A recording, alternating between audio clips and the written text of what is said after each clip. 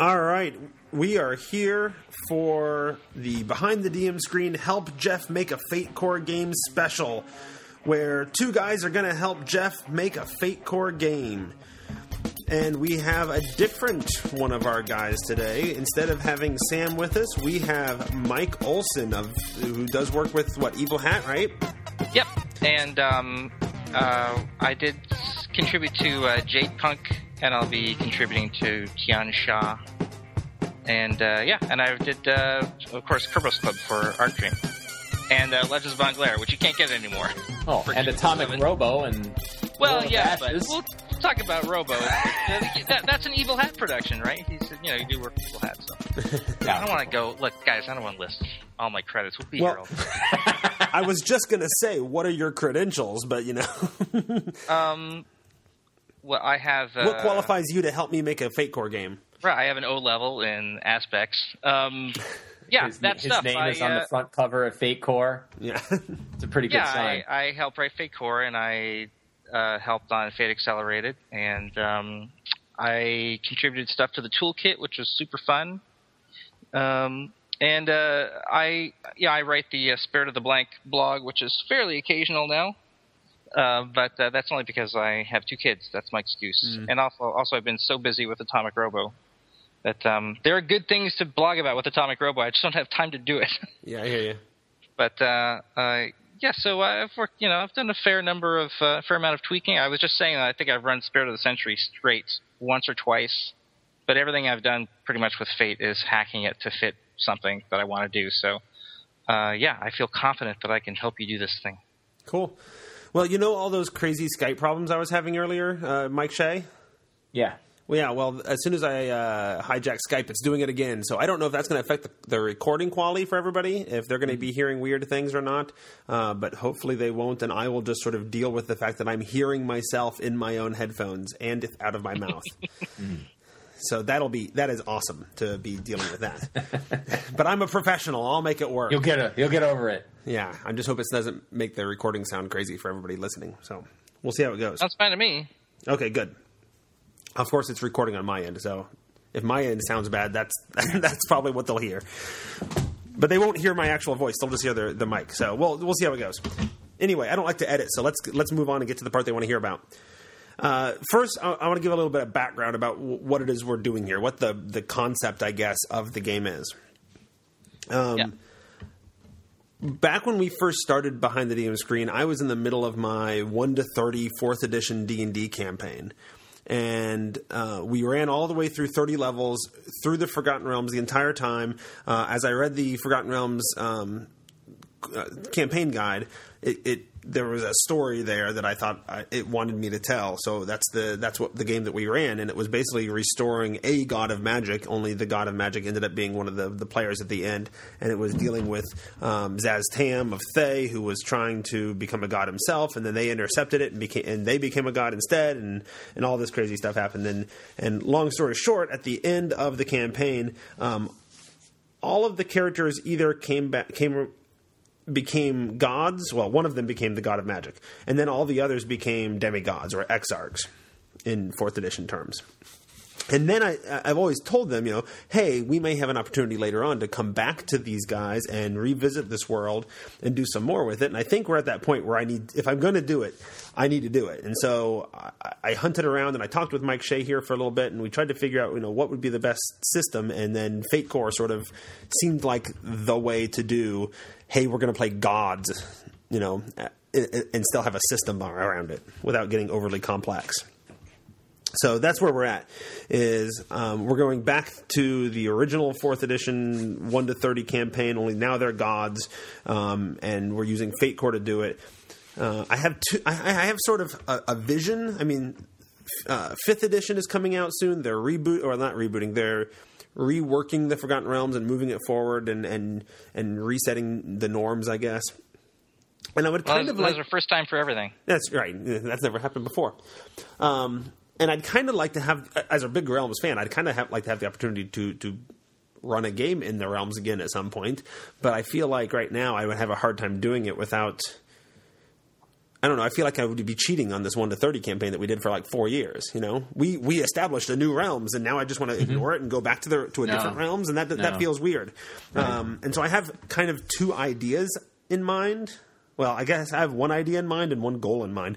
I had an idea that I had sort of incorporated a bit of possible time travel into the original campaign. There was this one character, this blind prophet, who sort of showed up every now and then, and there was an implication that this little girl they found towards the end of the campaign was actually the same blind prophet, but, you know, a little girl, and so she had apparently grown up and then time traveled back to set up all the other things that happened. So I'm like, oh, we could do a time travel thing where, you know, the Fate Core game ends as gods gain access to, you know, a time vortex or whatever, and that's the end, right? And with the implication is they go back and reset things, and they reset it to where the new Forgotten Realms is.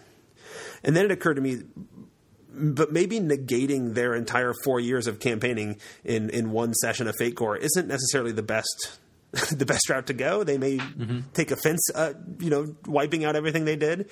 Yeah. And so I guess my other, you know, if we don't go that route, then or if we don't give them that option. I at least want to find some way to give the setting and give the game enough closure that everybody feels comfortable still going back to the realms, but it not being their realms. Does that make sense? Yeah. Because that's exactly all I have now. That's the end of my preparation. Now it's your guys' turn to help me. Okay, well, I was going to ask, how collaborative is the process of setting up what the game's going to be with your players? Because if you could come up with a good, compelling reason for them to want to wipe out everything they've done and, like, hit the reset button, and if they were into it, then that would be pretty great. There could be a lot of pathos in that. Like, everything they worked for, now they realize, oh, we have to, like, you know, if for some greater good, we have to undo that. But I don't know how much, you know, I don't know what level you're collaborating with them to get the campaign premise together. Yeah, and I had a vague sort of story in mind where that would work, I think, because, like, I mean, it could always be a situation where, you know, they became, you know, one of their characters became the god of magic, and that was never really meant to be, so to speak, and slowly over the course of 100 or 200 years or whatever, things are starting to fall apart, you know? And in order to save magic and save the world, maybe what they have to do is go back and reset things and make the goddess of magic be who it was supposed to be instead of them. But I'm still not sure that doesn't just negate everything that they did, even if it's their choice to do it. Yeah, if it's well, I mean, but if they don't care, I mean, not if they don't care.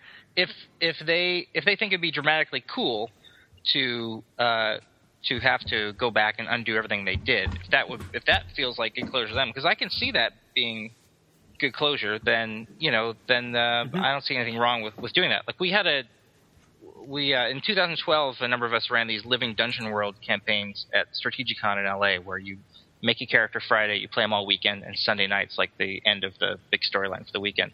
And one of them resulted in it ended up being the origin story for the Prime Material Plane. Like, oh, it turns out you guys doing this is responsible for your version of reality. Like, you never knew that was the case, but there it is.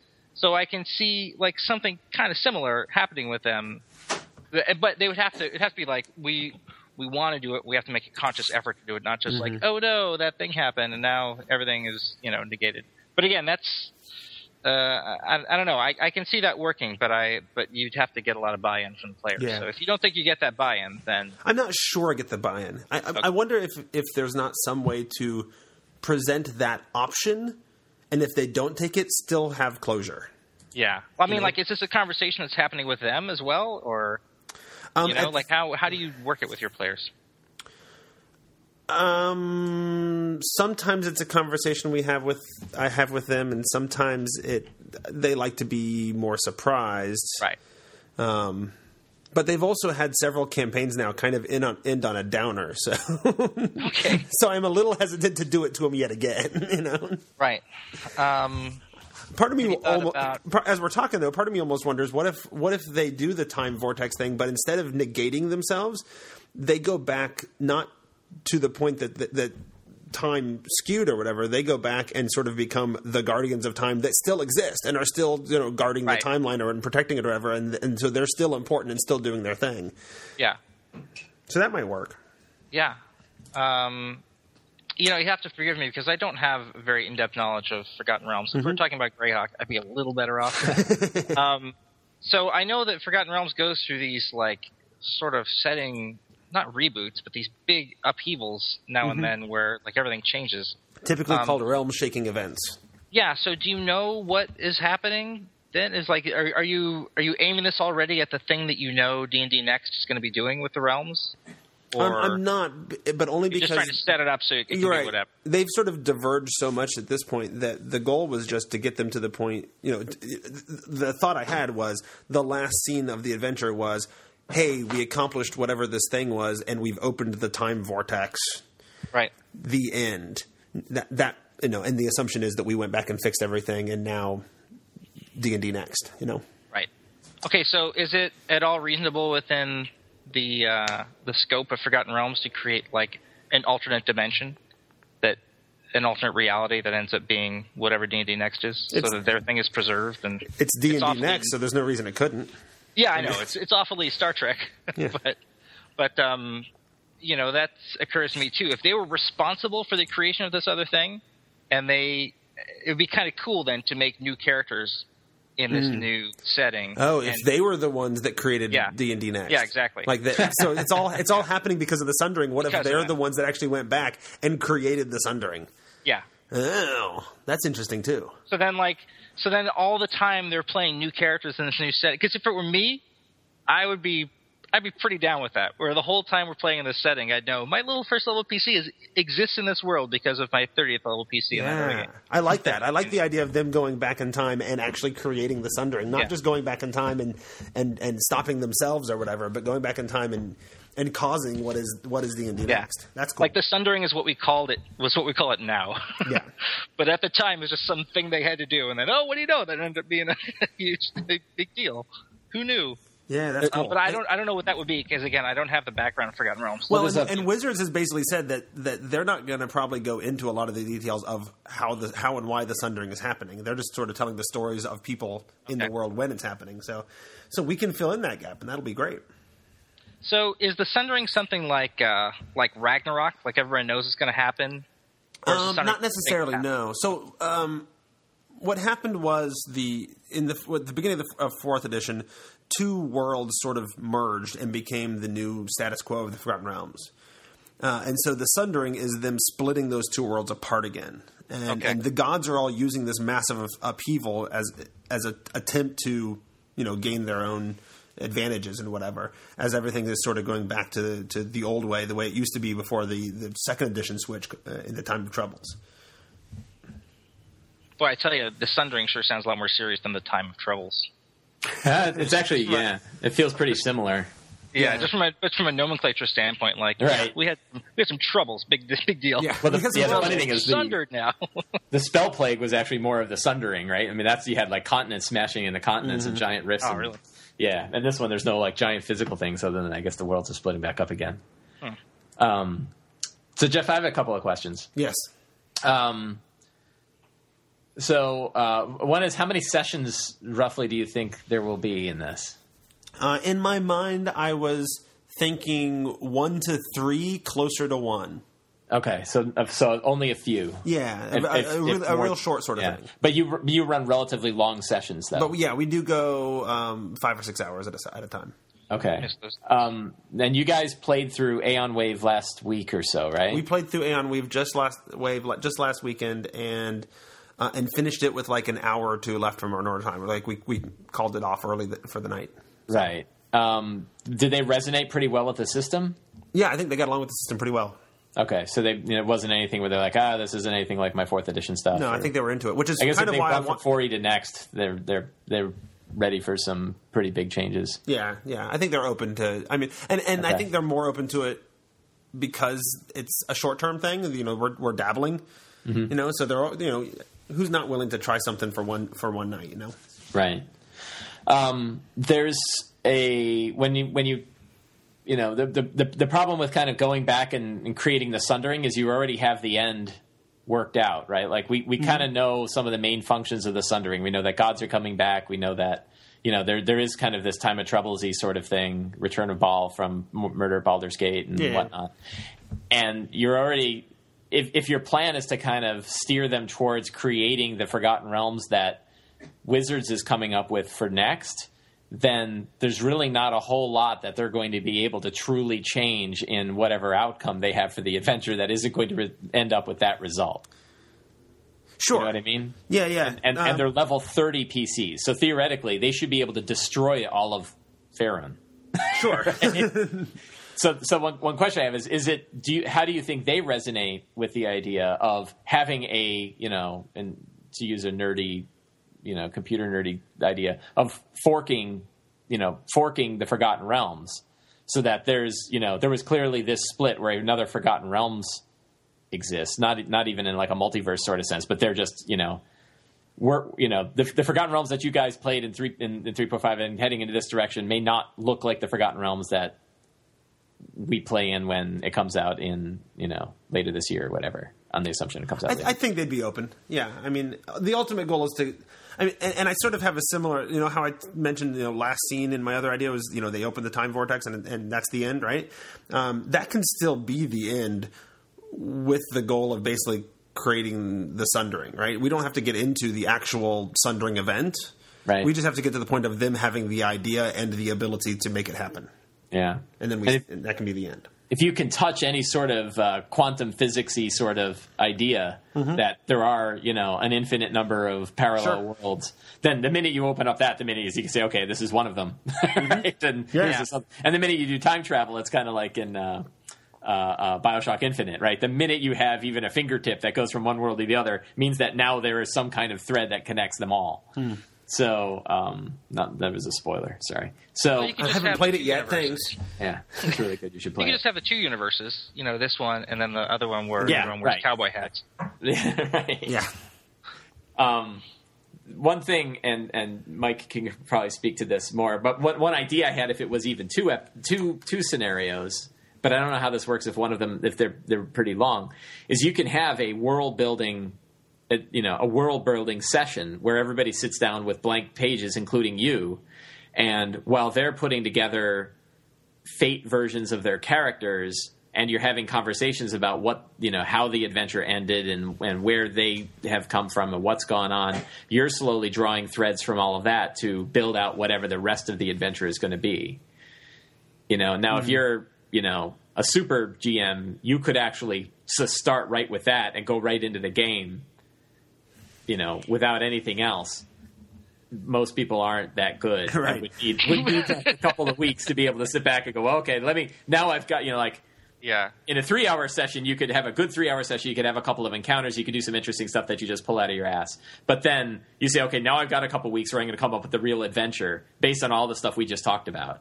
And now you know that the adventure you're coming up with is based on ideas that the players came to the table with, not big ideas that you had that they might go, ooh, I hate that. I don't want to go back and try, I hate time travel. Right. And I have a couple thoughts on that. One, they haven't in the past been real open to taking that kind of initiative. Right? Yeah. When we've tried stuff like that, it's kind of fallen down. You get the deer in the headlights? Yeah, I get a little bit of the deer in the headlights, or I get them coming up with ideas and stuff, and then when they get into it, the ideas don't play out. Like they suddenly lose interest in it. When we've done it, they've been more interested in the creation than in playing in that situation or whatever.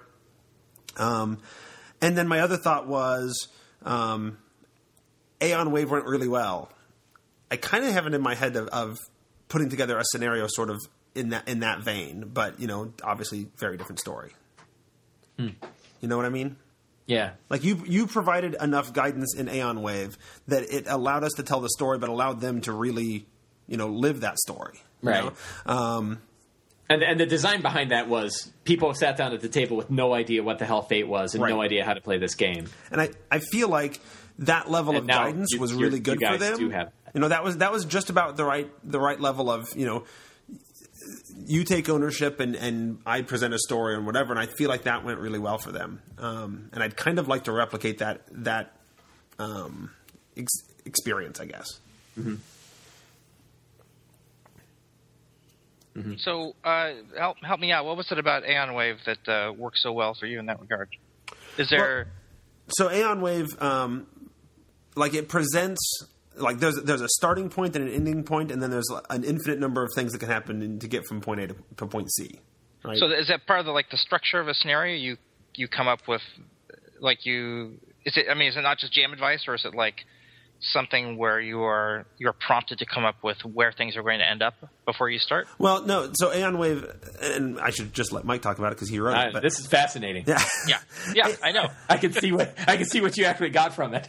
Yeah. So actually Aeon Wave is more than just advice and whatever, right? It's also it's almost an adventure, right? So there's an opening sort of hook, and then there's the goal is to eventually get to this place, and you still have to choose what to do when you get there, and there's consequences for what you choose. But you know it's going to start here, it's going to end in there, and here's a half dozen different ways that they might choose to get there, so you have something to play off of. But maybe they'll do something else, and you can figure that out. And here's some tools, And I sort of liked having that level of guidance, right? They knew where they needed to go, they knew what they needed to do, they knew where they were, and then they could be creative and figure out all the in between. And then the characters as well had a lot of guidance built into them, right? There's a certain point where a lot of the characters feel fairly similar, but there's just enough sort of variables, or this one's got this one stunt that's different, and that one's got this skill, and then you have all these blanks to fill in, and that worked out really well too. So they all had enough start to teach them how Fate Core worked, but also owned the characters. It's funny to me because sorry to digress a little bit, but Atomic Robo is almost the exact opposite of that. Oh, yeah? As a GM, I plan the premise, like I plan the setup, and then there's this thing that's assumed to happen at some point in the game called a brainstorm, where, there's always that moment in a game where people go like, so what's going on here? Or what do you think that guy's about? Or something like that. Mm-hmm. Where, people start to try to, figure out what's going on. So the brainstorm is everyone gets together and they do science at it. And then they figure out, they form a hypothesis. Everyone throws out ideas, and then based on those ideas, those facts or data points, someone forms a hypothesis about what's going on, and that becomes the thing that's going on. So I don't actually know going in, are those UFOs, or are those the, vanguard of an invading force of Helsingard, or what? So they'll figure it out at some point. And then, admittedly, I can – it's pretty easy for me to steer things where I want them to go, but the context is going to be different. And honestly, really, it could go anywhere. Mm-hmm. So it's just kind of funny to how to me that feels like a very like a real contrast, but it's good because it can support both those things. Yeah, absolutely. Yeah. So I guess my vision was I would give them some sort of opening scene. Yeah. And that would present them with, here's this problem that needs solving. Here's this problem you are in the middle of trying to solve. Yeah, okay, yeah, even better. Here's this problem you're in the middle of trying to solve, and it deals with, the world's falling apart, and one of the maybe not awesome solution, but most likely solutions is you got to go back and resplit the world, right, and thus cause the sundering. Yeah. Does that follow, or am I way off base? No, that does. Again, I'm a little hampered by my lack of setting knowledge, but yeah. I don't know what the problem would be exactly, but I think that's what's at issue, right? Trying to figure out what that problem would be. Sure. That would prompt them to go do that thing. Yeah. Well, in the course of going back and let's say, do we have an established time travel thing yet? Do we have rules like Time Cop for it? Or? No, there are Time no Bandits rules. Yeah, Time Bandits would be better. Okay, so what about when they go back? There's some causality problems that they create just by being around. They do stuff when things happen around them when things react to them because of them being there. Those are problems with time. They're little cracks in time or something they're causing. Because I thought it'd be cool if when they go back in time, there's a thing in a toolkit that also is in Kerberos Club and also is in Atomic Robo. So I'll let you guess who wrote it. But there's a thing in the toolkit called Collateral Consequences. Just change collateral to like temporal. So basically, whenever like someone takes a big hit and they don't want to deal with all that damage themselves, or they can't, they can instead take a temporal consequence, which is like a pool of shared consequences they all have. So instead of something bad happening to them, something bad happens to like time. So there are, the same mild, moderate, or mild, major, severe, and extreme consequences.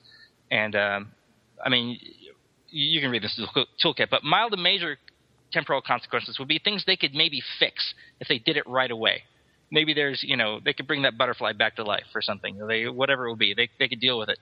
But severe and extreme temporal consequences would be like major problems in the fabric of time that like they cannot repair. They're going to have repercussions for them later, which, by the way, could end up being the Sundering, or lead directly to it or something.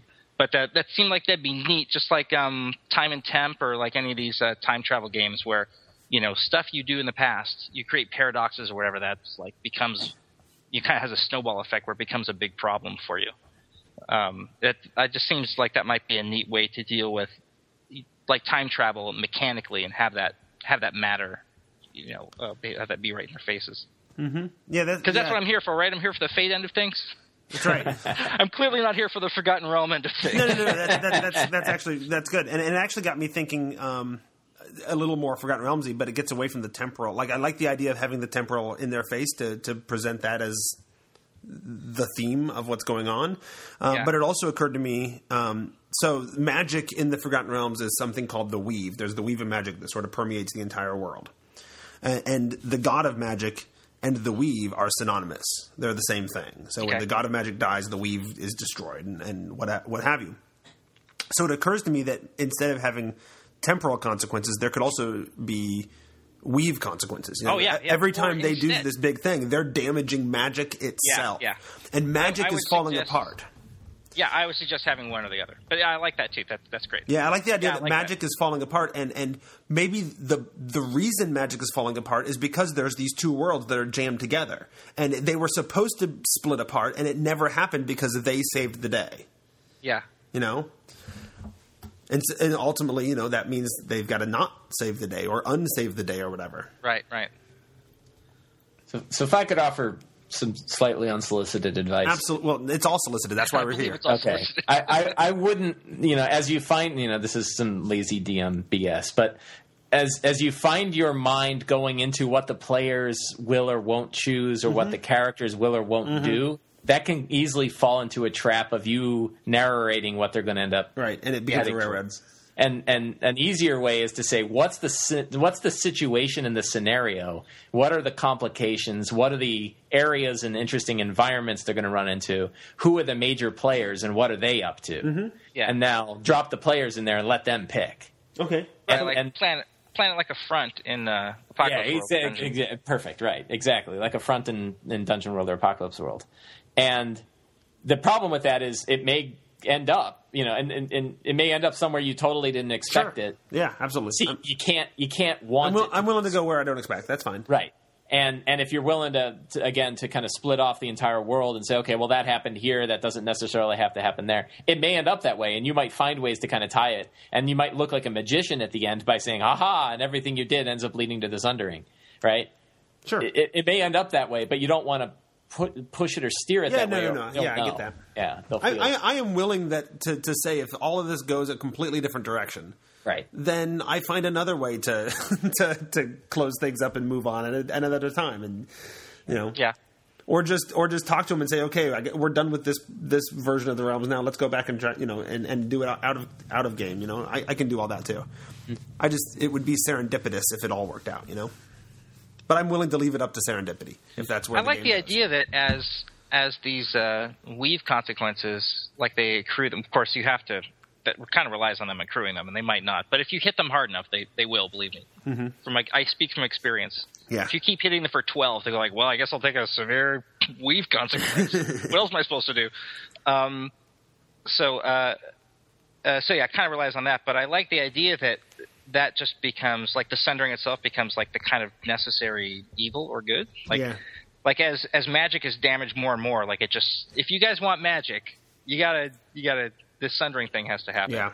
Ultimately, Like if that. you want to save magic, which is your Yeah. goal, you're the god of magic, Yeah, then right. you Yeah. can't be the one running it.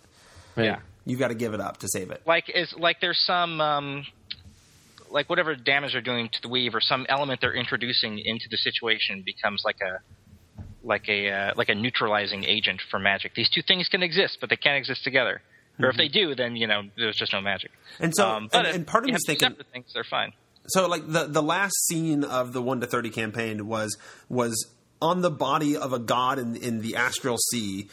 Zaztam is conducting a ritual using his phylactery to focus the ritual, to gather up all this divine energy and make himself into a god. Only they shove Zaztam out of the way and they jump into the ritual and absorb all the energy instead.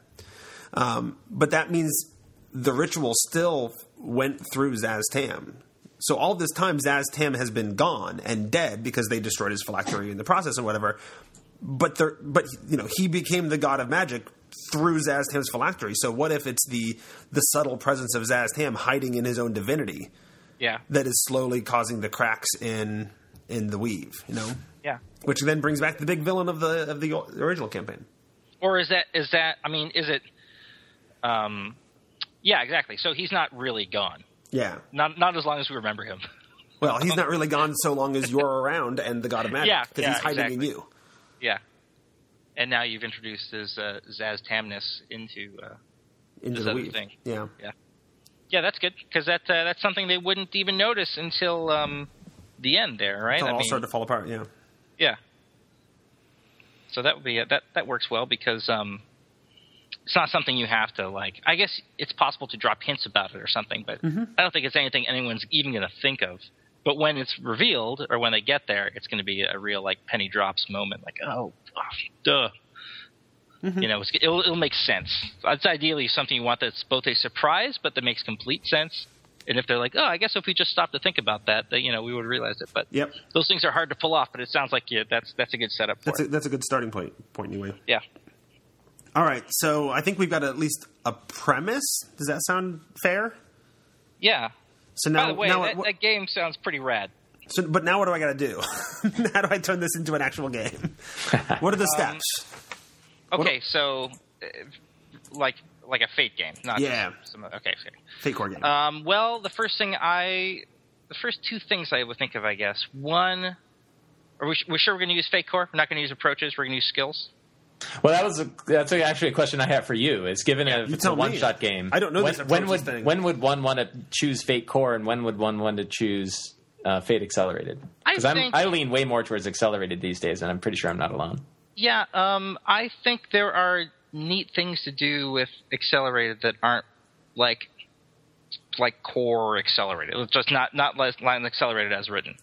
Or you can just use Accelerated as is. But I think it might be cool to, I don't know. It might be cool to change the approaches. It might be cool to, like in the Fate Freeport, if they're really familiar with D&D already, you could change the approaches to the standard 6 D&D abilities. You're gonna have to walk me through more because I have not even read the Fate Accelerated book. Okay, well let's pause this now. You go read it. It's only about 50 pages, and then we'll come back. Okay, we're back. Because you're saying approaches, and I don't know what that is. So Approaches are like the 6 primary. They're kind of like the D&D 6 attributes. Okay. Yeah, except there are methods instead of Stat facts. things, yeah. It's ways of doing things. There's careful, clever, flashy, forceful, quick, and sneaky. Okay. So those are like the different ways of doing things. Mm-hmm. Something you should be aware of, though, is this is how much of a problem this is for you depends on your point of view. I don't think it's a problem at all, but it's entirely possible for someone to just kind of spam their best approach. If they can, because it's just a matter of describing how you do a thing. So if you have +3 forceful and you just want to be forceful about everything, you're going to be forceful about everything. But I don't think that's a problem myself, because as long as you demand that people really describe what they're doing, and to justify using the approach they want to use, then what you're really doing is just tricking them into being really evocative and colorful with their gameplay. And honestly, that works really well when they're playing gods, because gods in the realms are known for like, this is my portfolio and this is what I do and that's all I do. You know? Yeah, and that's why I was going to say, if you could come up with 5 or 6 other things that match the setting, I could different approaches, you can, like if magic is one, or I don't know. Yeah. I don't know what they'd be. But imagine that you're playing like a D&D game where everyone's a wizard and everything you do is through magic, right? Which is so you're playing 3.5. But you could have instead of those 6 approaches, you could have the 9 schools of magic. Or if I guess there are too many domains for clerics to do that. But I can see start that to get pretty close that way. I see what you're saying. Yeah, I mean, at that point, they feel a little more like skills than approaches, honestly, because you have so many of them to deal with. But because the thing about approaches is that everyone has 5 of them rated from 1 to 3, and one of them is 0. But if you have 9 approaches, then if you're everyone kind of has doing skills again. Yeah, basically, you have enough of them. There's a great not old, but it's a 3.0 Fate hack called Get Smart Now that's done for like espionage that has 10 skills and crams everything you would do as a secret agent into 10 skills, and it's great. But it's 10 skills, so it's a slight bit more than approaches, so that may be more granularity than you want. But that's the first thing I would think. Accelerated, the big difference to me is Accelerated uses approaches and Core uses skills. Can get a lot more specific with things. But a thing that I did, because I've run D&D using Fate, and I did it all 2013. I ran like a series of a campaign at conventions over the course of the year, and it was a lot of fun. And what I ended up using was approaches as the standard 6 D&D abilities, and then they had skills too. But if you had a skill, it was just a flat +2 to your roll. So either you have a skill or you don't. It's not getting deep enough into like, I'm better with this skill than you. It's just whatever. You have it or you don't. Does Accelerated use like stunts and that kind of stuff too? Yes. Accelerated, you start with 1 stunt. Accelerated assumes you have a more bare bones character to start, and then you fill things in as you go. Yeah. You would start with 1 stunt, and if you want, you can add more stunts as you go. It just lowers your refresh. Yeah. I have it in my head that the God's stunt would be like their signature weapons and that kind of stuff. Yeah, so the big deal that if you want... See, this is why I think approaches might be good, because they're so much broader. And as a god, I don't really think you want to deal with like, I have a +3 fight, and you only have a +2, so I'm, we're gods. I was probably going to tailor the skills anyway. Yeah. So. Yeah, which you should. I think that the best thing you can do to evoke flavor in a Fate game is to rename the skills or redo the skills in some way. Skills are such a big deal, or approaches. I don't know if you guys have seen Iron Edda. It's it kickstarted earlier this year, and it's really cool. It's a game about that's really familiar. Yeah, it's Vikings. Tracy Barnett did it. That's why it's familiar. It's Tracy Barnett. Vikings in basically mechs that are the skeletons of giants. Fighting against dwarves that have actual mechs. So what happens in that game, there are a number of different ways of gaining that sort of power. You don't have to be a mech pilot type person or soul bonded or giant. I can't remember what it was. That's the character I played, but it was really cool. But for your interactions with other people on the people scale of things, you have skills like normal. But then your giant has approaches. So when you deal with giant level things, you use your giant's approaches, and people scale things can't affect giant things at all. So I don't care if you have a +4 fight, you're not going to do any damage to that giant. You cannot harm him unless you have some way of getting to that sort of giant level of things. Like if you have a rune carved into you that gives you 1 approach at +3. Or the name of your rune becomes your approach, and the rune tells you what sort of things you can do with it.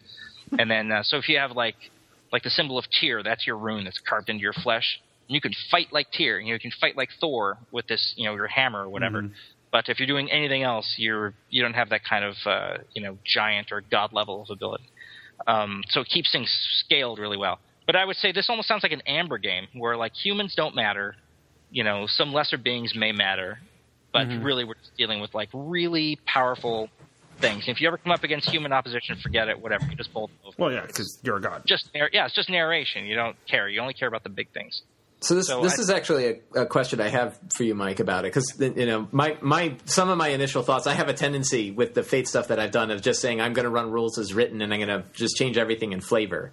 So like one of the things, in thinking about the idea of gods as characters as gods, is that if you just up the ante to a high degree on the descriptions of what the aspects are and the descriptions of what the stunts are, and maybe the descriptions of what the approaches are, then it just becomes narrative that there's not a single human being on the planet who's going to come touch you. Right. But does that miss the are you skipping over some fun ability to add new mechanics that kind of show the fact that you're a god?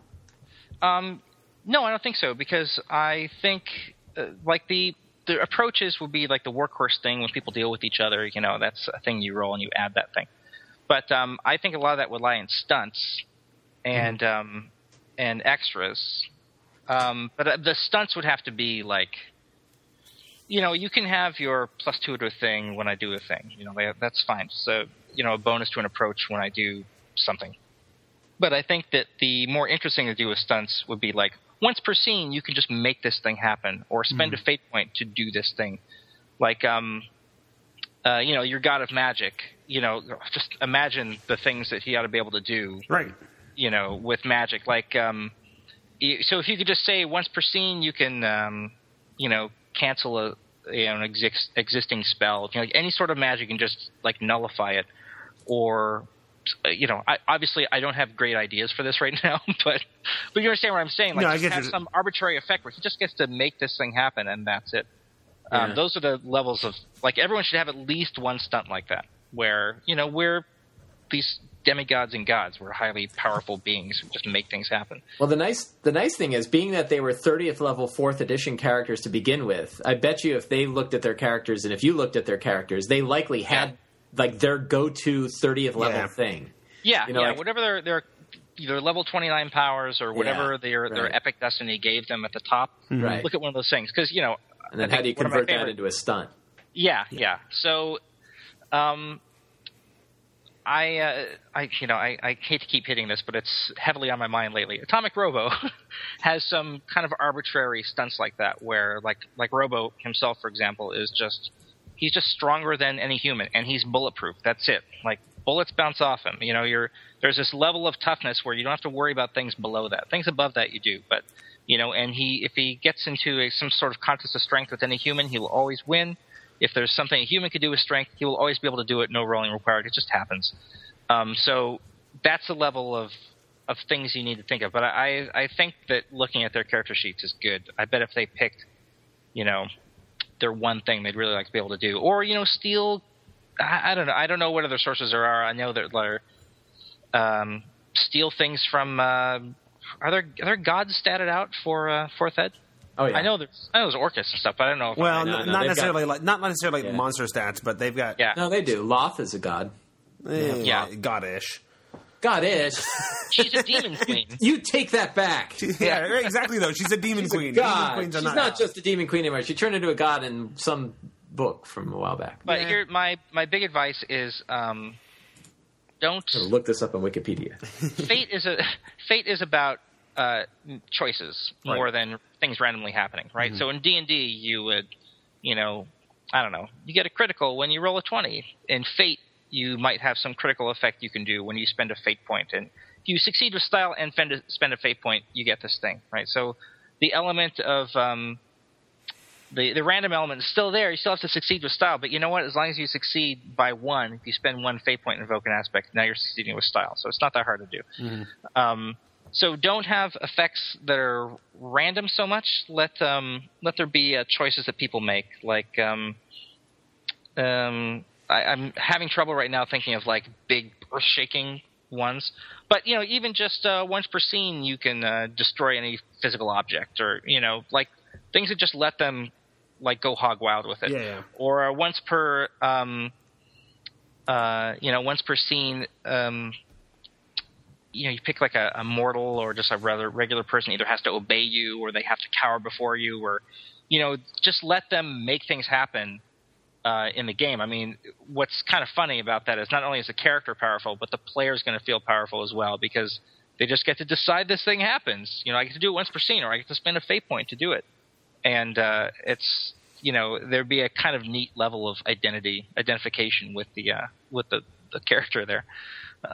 Where in playing D&D, I know Fourth Ed I love Fourth Ed, by the way. And what I like about it, one of the things is the way even low-level powers give you narrative control over what's happening. Like, it turns out I'm going to jump over that guy and hit him in the back. What do you know? That just happened. Because I decided to use his daily power. So there's already a lot of that built in. Something like Come and Get It, where all these guys are just going to come at me and I'm going to attack them all. That's how that's going to go down. I'm not waiting for your permission to do it. They're all just going to come at me. So that's the kind of thing that works with Fate. Lots of times I see people want to do this kind of one-to-one conversion of things from D&D to Fate where, they have, I don't know, they try to bring things over too exactly, but what you want to do is just go for the spirit of things. Yeah, and they're gods now, and I was thinking of my intent was to sort of, the timeline has advanced a while, and we're not even necessarily worried in this game about what's going on to the mortals, right? We're right up in the planes, and we're dealing with politics with other gods and that kind of stuff. So yeah. I mean, could the game start centuries after? Yeah, that was sort of what I had in mind. Yeah, so they're well established in their new roles, right? They're quite comfortable. So there's no need to make exactly the same character they have. I mean, it gives them a good excuse to just take liberties with their character. Exactly. So that's one thing I would think of is high aspect, the high aspect of the one character would be God of Magic. Done. Yeah, that kind of thing. Yeah, right. So everyone's gonna. Are they all? Would it be fair to call them all like divinities or? Yeah. All of them are. The one guy's a god, and everybody else is a demigod. Okay, so that's everyone has. who got screwed? Yeah. So everyone will have their. I think it'd be a good idea to have everyone stake their territory out, just like the God of Magic did. Right. So God of Magic. That actually was part of the finale of the adventure. I know exactly what each of them became. Right. So that's everyone's concept aspect. Yeah. Because that's what matters in the world. Right. You could even rename it that instead of calling them like high concepts and troubles and everything like that. You could actually rename those 5 fields into the things that matter. So you got Pantheon. Yeah. Pantheon could be your high concept, and that again kind of portfolio. Yeah, portfolio. Right? Godlike portfolio makes him sound like a tax collector, but no, but that's the term they use for the gods. So I know. It still makes it sound like an investment. Or like they're an artist trying to get work. So that is good, though. That's exactly what I was going to say. So I almost never, admission time, I almost never make a character anymore. I guess I used to in Spirit of the Century when I'd hack that, but I never really make characters according to like how the aspects say they ought to go. Mm-hmm. Like when I've been in someone else's game and I've made a character, we've gone through the, guest star in someone else's thing, guest star in another person's thing. But these guys have a long history together already. Mm-hmm. So an interesting neat thing you could do, since they have this shared history together, would be you could have them pick. This would be kind of involved, but I think it'd be a neat way to leverage the sheer length of the campaign you had. Was each of them to pick like 3 kind of defining moments for their character out of all that stuff they went through, and then translate that into an aspect somehow. Like if someone died for someone else and was brought back to life, that'd make a good aspect in some way. Like I don't know what the aspect would be off the top of my head, but like big dramatic moments like that, I'm sure everyone had at least 3 of those over the course of 30 levels. Sure. That might be a neat thing to do to get them to, especially since this seems to be as much about like nostalgia as it is transitioning to. Right. And for me, absolutely. If I played a character for 30 levels, I'd want this game to celebrate that character. Yes. Right. So if that's what it is, it'd be kind of cool for everyone to have 3 aspects that speak to their history. So that's something to think of. Obviously, I don't have that very well framed right now, but and remind me, how many aspects ultimately 5. does one character end up having? 5? 5, yeah. And does that include the high aspect? Yeah. Yeah, that's the concept, the trouble, and then there are 3 others. Yeah. So I think it'd still be a good idea to keep the trouble because, I don't know, it just seems right. Like every Makes it more interesting. deity, and every deity ought to have some interesting weakness. Yes. It doesn't have to be like vulnerable to kryptonite or anything, but just something personality-wise. Whatever it says in the book, I just do a trouble like that. Mm-hmm. But yeah, I really like the idea of them having those history aspects. Yeah, so one thing, I think the players are really going to give all those to you, right? Like, if you sat down and said, here are these blank fields, what were the things that really built your character for you? And they say, Hail of Arrows, man. I loved Hail of Arrows. Yeah. You're like, there you go. Hail of Arrows was one, and Twin Strike was another. They'll pick your favorite power as long as it's like a really boring name, and that's either an aspect or a stunt. That'd be a great name for a stunt. Yeah, and that's exactly right. If it's a great big thing, it could be an aspect. If it's a smaller thing, it could be a stunt. Yeah. And then they could just design the mechanics around it. I don't know how much demand there would be for this, but I think it would be kind of fun to go through all of the 4th ed powers and convert them all into stunts. I converted a ton of 3.5-ish feats into stunts. Yeah. For a hack called Dungeons of Fate. No, little plug. And it was designed to do exactly... Available at slyflourish.com. Yeah, you could get it at Slyflourish. It's free, by the way. It's Creative Commons. I know. I gave those Fate D&D characters. I gave like the fighter guy had a I saw him. I was just looking at those. Gates, and because I myself am a sucker for old school D&D. Although by the way, your adventure name is, I think, the best adventure name I've seen. Expedition to the Sinister Temple of the Reptile Cult on the Borderlands. Yeah, there were. That's a great adventure. The idea was for the first 2 was to mash up as many classics and AD&D modules as I could. And then when I realized we're going to keep this going, then I started doing like more reasonable module. Descent. But, is this the more reasonable one? Descent into the Tower of the Silver Demon Web at Dunwater. Yeah, that's it. Yeah, that's a good one. That was the second one. That was F2. F2. Yeah. Awesome stuff. After that, they had like more reasonable names, but it was cool because I had the same characters but a different group of players every time. Except for 1 or 2 who returned to reprise their roles. I think that there's a lot in that. And I also like to have campaign aspects, just like a few aspects that kind of set the tone for what the game is going to be like. And they start with a free invocation each. And I guess this exists in the Fate game creation rules, but I usually just come up with them arbitrarily instead of talking things over with my players because I usually run one-shots at conventions and I don't go through all this. I just give them characters and then we do the thing. But I find that it's really useful to help set the tone and focus everyone on what you want to do. And I think in your case, I would do it. I would just do it in advance because you can with a gentle touch, you can kind of steer them towards the kind of game that you want without railroading anyone into it. I'm making lists, by the way, as you guys are talking. So I've got a full page of notes already and ideas. So, like, if you have an aspect of, like I had this for a Atomic Robot game I ran, like the wonders and terrors of science. Okay, so this game is going to involve that, no matter what else happens, and it's a free invocation on the table for someone to use, right? So someone's going to want to do something wonderful or terrifying with science, and then. That's going to happen as long as you have it on the table. Because those campaign aspects will always get snapped up. And that's good because it means that things happen the way you want them to. They can even be really meta. Like Morgan Ellis started doing this with his Fate game, The Spirit of the Shattered Earth, which was like a post-APOC comic book. And one of the aspects was splash page, and another was Kirby dots. Just like this is what it would look like in a comic. So you can describe that cool splash page when you come crashing through the window and, whatever happens.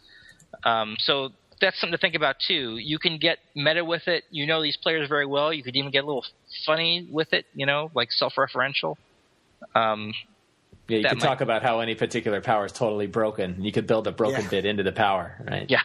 The Ranger can kill everything. Yeah, right. Killing. Right. Shoot everything in the multiverse. Yeah. I also like, and Aeon Wave did this a little bit, is that the campaign aspects also sort of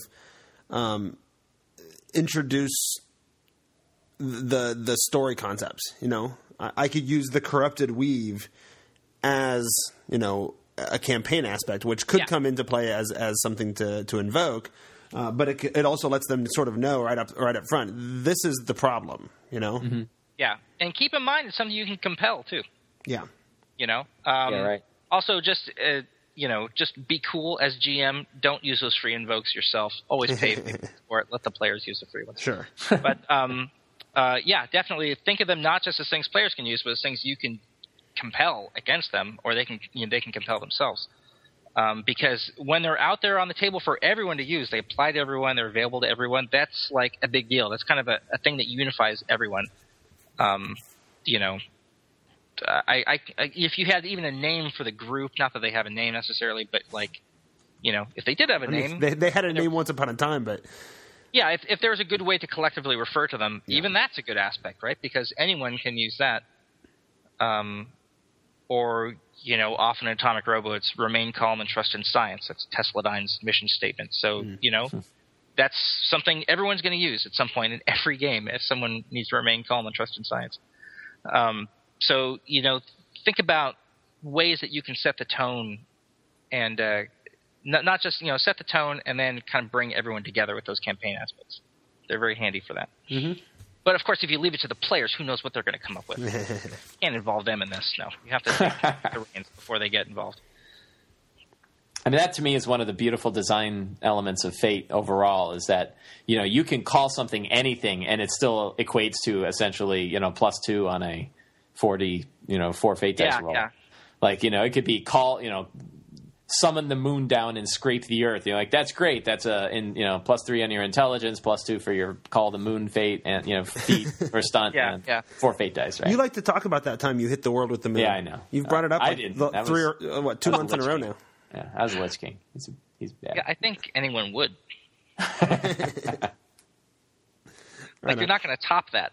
And it almost sounds like what you're describing here, though, is that it's almost a new type of aspect, right? You're talking about sort of the group aspects. Yeah, but that can be. I think that can be classified under a campaign aspect too. Okay, sure. That makes sense. But yeah, there isn't like a specific. Maybe there isn't a specific category for that presented in Fate Core. But before Fate Core came along, I'd routinely been running games, and other people do it too. But Morgan and Ellis and I run games at these LA conventions all the time, so we developed similar styles for this.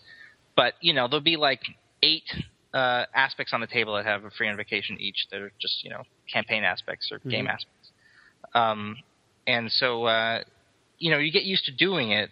You want to give your players freebies, but like I say, it also steers them sets the tone. I don't want to say steer them in a direction that sounds too heavy-handed, but yeah. So maybe there isn't a category for that, but I think to me it feels like a very common practice thing to do. Yeah, I like it. I've got all kinds of ideas already. Good. That's the idea, for you to have ideas. Yep. And I've not been filling it out. I have the game creation worksheet that's provided sitting next to me, but I've started sort of filling in some ideas. I've come up with a current and impending issue. I've got some ideas for faces and places. I'm starting to pull all these together now. Yeah. I would honestly say if this, the game creation worksheet I think is very good for if you expect to have a longer game. Sure. The important thing is you get the players involved, so they get invested in the things they come up with, and then the game's about the stuff they came up with. So everyone feels a lot of affinity for the campaign setting from the get-go. But in this case, you have a very well-established setting.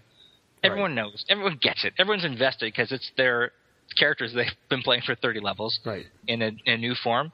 So, for something like that, for a 1 or 2 shot, I would have no problem doing it all myself. But again, my perspective is really skewed from almost never running a game outside of a convention.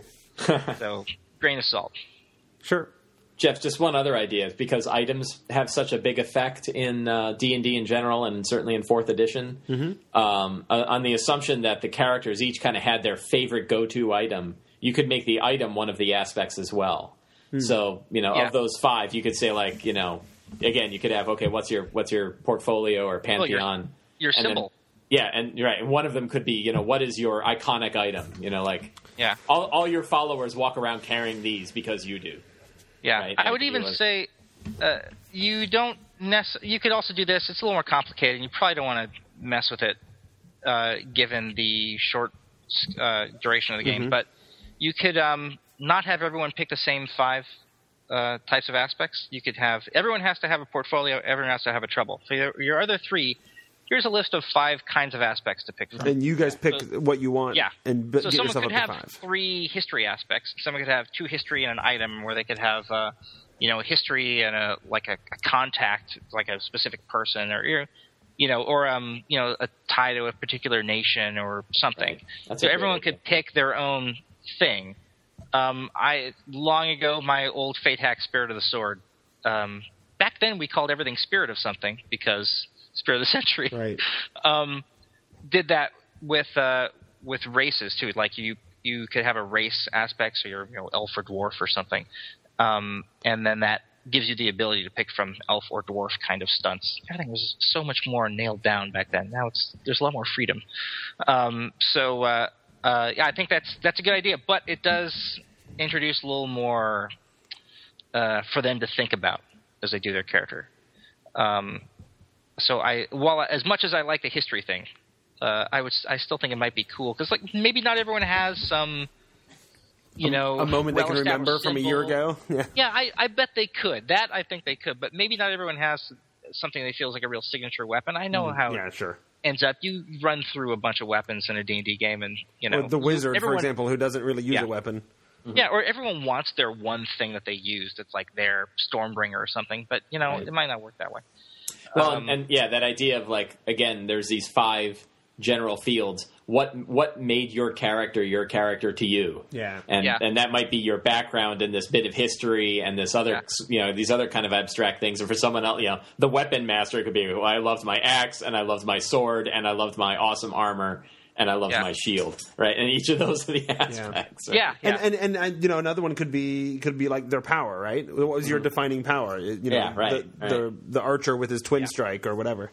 Mm-hmm. Although I really think that kind of thing is better for a stunt because remember with aspects you want something that's big, works either way, right? Something you can compel. Oh, sure. So an aspect like Lord of Blades is great, right? Because I'm a great fighter, and also I don't know. Surely there are some responsibilities that come with being the Lord of Blades, right?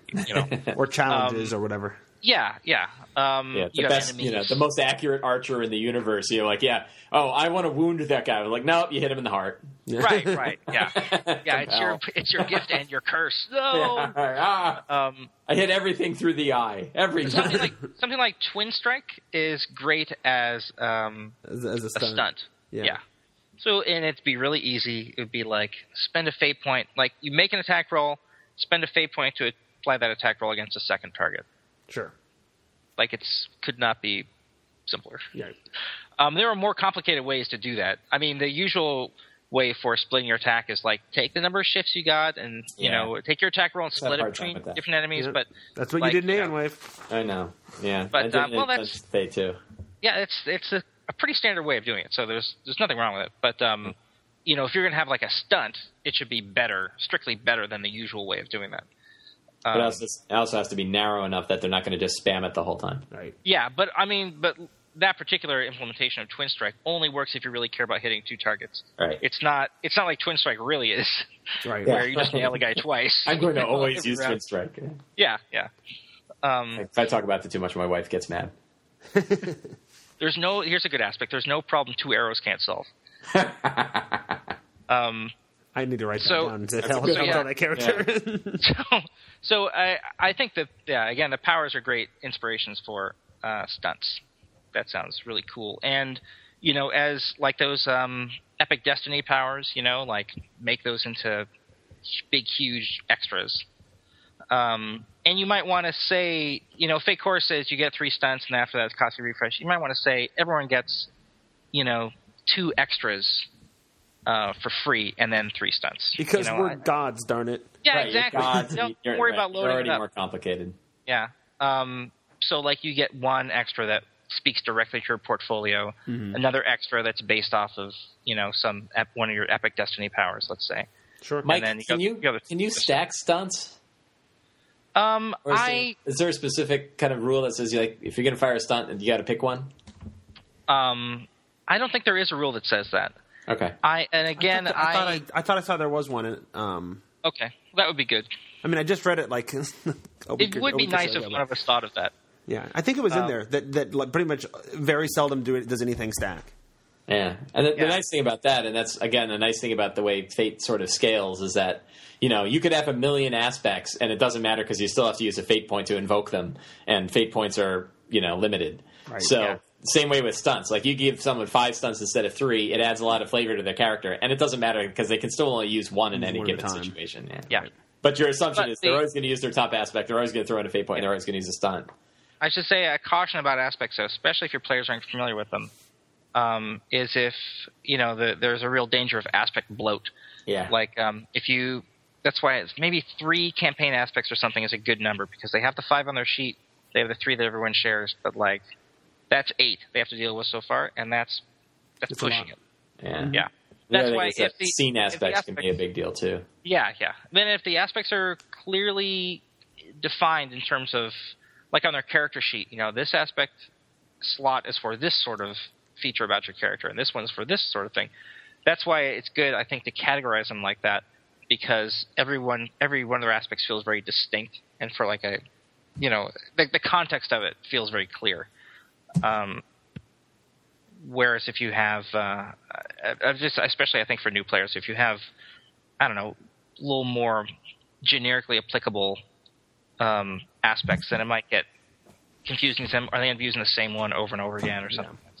Very good. All right. Well, I think we're running close on time here, but if you have any last sort of bits of advice for me to scribble down on my notes, I think I've got a good start to sort of cobble through where I'm going. Well, you said you've run Fate once before? One time, just a couple days ago. Okay. So I almost universally have this advice for Fate GMs and this other advice for Fate players. So for Fate GMs, please don't be afraid to just hit them hard all the time. Like, It will be more fun for them, especially if they have the safety valve of those weave consequences. Yeah. Right? It'll make it more fun. If you get through a Fate game and you don't have a consequence, it always feels like kind of a disappointment to me. Like Fate's one of those games where I feel like it's pretty fun to suffer your way through it. Mm-hmm. So when you hit them, like, don't be afraid to hit them hard. Like, don't worry about how they're going to deal with it. They'll figure out a way, or they'll be taken out, whatever. Nobody dies unless you want them to die in Fate, so it's not a big deal. And in this case, they're gods, so I don't know if they even can die. Yeah, so, I mean, any defeat, a taken out result is going to get narrated as something other than death anyway, so don't worry about it. My advice for players is to, it's okay to take a consequence or to check a stress box. Save your Fate points for being awesome, right? Like, don't...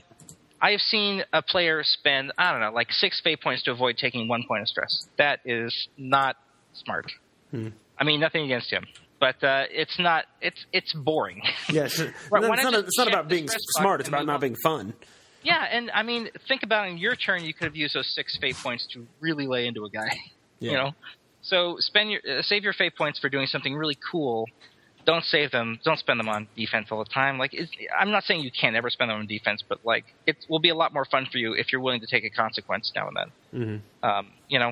So. If you put those two things together, you hit them really hard, they'll be willing to take consequences. Everything goes together. So yeah, other than that, I don't know. I mean, I'm interested in this game. I kind of want to like break out my 4th Ed stuff again and seeing what I could do to it. Well, I'm sure next month when we do our regular Behind the DM screen, I'll be talking about how it went. Although I don't know if I've played it by then. Well, whatever one it is, I'll listen to it. There you go. I still got to release a couple of months worth of them. I'm sitting on them. Yeah. Okay. Great. I have a couple of parting thoughts, Jeff. Yes, give them to me. So one is I would pay particular attention. Read up on both the Fate Accelerated and Fate Core books on how stunts work, like how stunts can be built. Mm-hmm. And then when you're working, when the players are designing their characters, let them kind of go crazy with the ideas behind the stunts, but have in your mind what generally they're supposed to do. Okay. And that way you have something in your mind about being able to bound those stunts, because stunt design is actually pretty tough, and I've found it pretty easy to go overboard and make stunts too powerful or too easy to use all the time. Yeah. Or likewise, come up with a stunt idea and then limit it too much, and then no one ever wanted to use it. Sure. So have an idea about how stunts are supposed to work. Keep it in mind, and that way, when they say like I want to be able to rip the soul out of the bodies of the living, you can say, okay, this is how that would work, Yeah, and you know what the mechanics are. And again, for these characters, stunts that do things like spend a fate point to kill every nameless NPC in the room. That's a good stunt for these kinds of characters, right? That'd be insanely powerful for a normal fate character. Part of me is almost inclined to say, if you want to tear the soul out of the living, then you can just do it. You just do that. You don't need a stunt. That's what I mean, right? Like you want the flavor to be epic, and you want, or beyond epic, right? But you also want to know, like, okay, mechanically, how is this supposed to work? Mm-hmm. And that's a tricky thing to learn.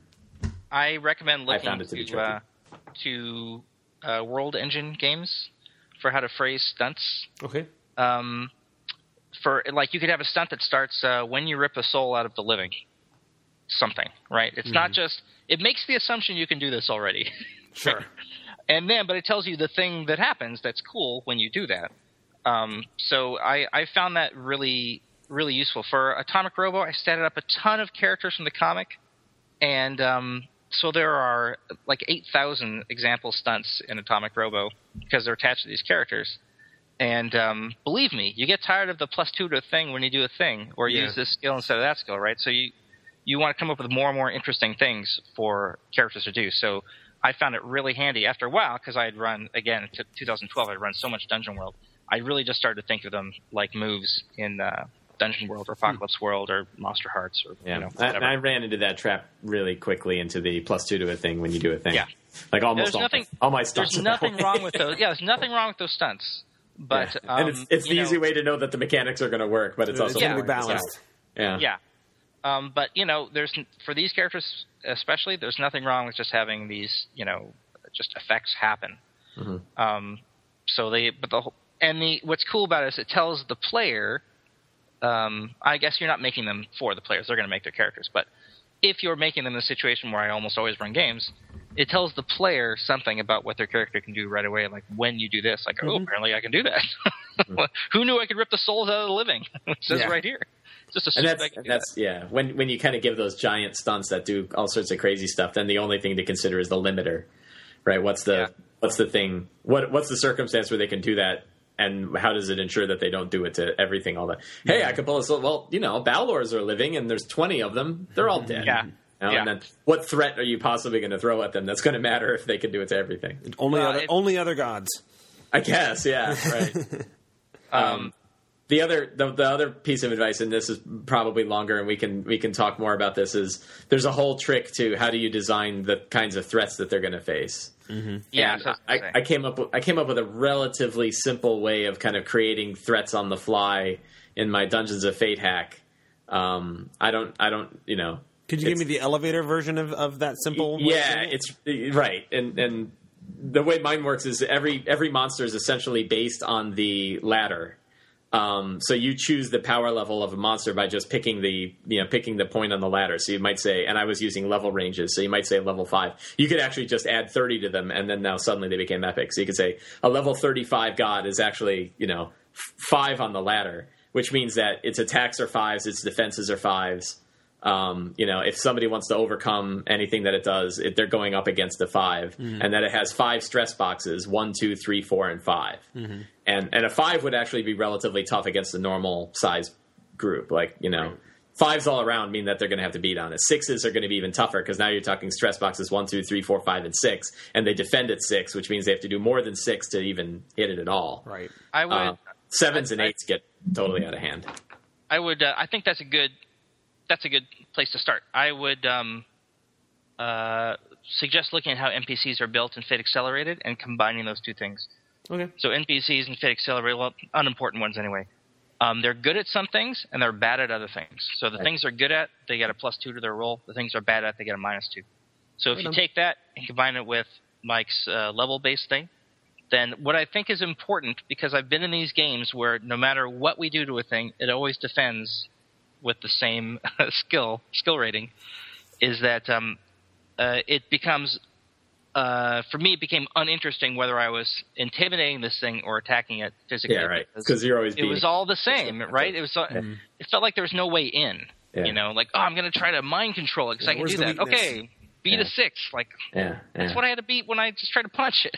Right. That's a great way to do it. That's why the good and bad thing gives them something to discover. Like, oh, he's not as good at that. Oh, okay. And you might, which is also very D&D-ish, right? Yeah, you might throw an arbitrary +2 and -2 on those.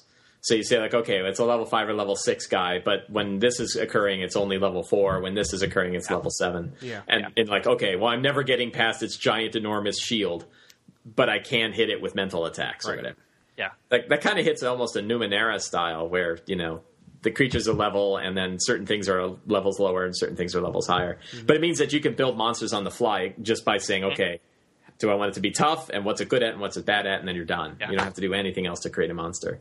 Mm-hmm. And this stunt thing, we're talking mostly from the player's perspective, but as the GM, if you come up with things you want them to go up against, you're probably going to want to make the important ones interesting by giving them stunts of some kind. So, that's actually a thing for you. It'd be good if you were able to work out enough interesting stunts ahead of time that when it came time for the players to make their characters, you would have a sense of like how that goes, so you could help them through it. I'm going to go through a lot of index cards in the next few weeks. Yeah, that may be. And also, I would be. So if you want, I was going to say, if you want to. I know this isn't really relevant to the podcast, but if you want to contact me in the future with ideas for stunts you came up with for monsters or whatever things you want them to do, like I'd be happy to take a look at that because this interests me. Yeah, this whole thing really interests me. So with all my free time that I'll have once Robo wraps up this week. So right on. And when does Robo come out? Since we're starting to wrap up here, and we want to make sure people know where they can go and find your stuff. Atomic Robo, the role-playing game, will come out in June, early June, in spring, just like we said. And it'll be exciting. When does this drop? That's an interesting question. Will it be months from now? No, it won't be months from now, but it might be a month from now. Okay, depending on how quickly I get the previous ones done. Okay. Well, it's available for pre-order. Okay. So there you go. Atomic Robo, based on the comic book, and built on the Fate system. Yeah, and it has, just like the thing we're talking about here, it has, it's been extensively modified to fit exactly, in my opinion, Atomic Robo. Right on. So, it's I'm very excited about it. Has been the focus of my professional life for about 2 years. So let's do this. Sweet. I hope people go buy it, please. I hope people go check it out, and I hope people are not overly annoyed by the hour and 16 minutes of weird sounding me, if that's even a thing that they're hearing, and it's not just me. Hopefully it's just me. I think it sounds fine to me. Yeah, I'm crossing my fingers. All right. Well, that's what I got, and I've got a lot of work to do, it sounds like, but I've got a lot of really good ideas now, so I think I know got a lot of lonely fun ahead. Yeah, that's right. I think I got a good start. I got a lot of things to build on, so I appreciate that, guys, and if I have any questions, I will certainly shoot you an email, and I'm sure we'll be talking about it on an upcoming Behind the DM screen. So thanks again, guys, and say goodbye. Goodbye. Goodbye.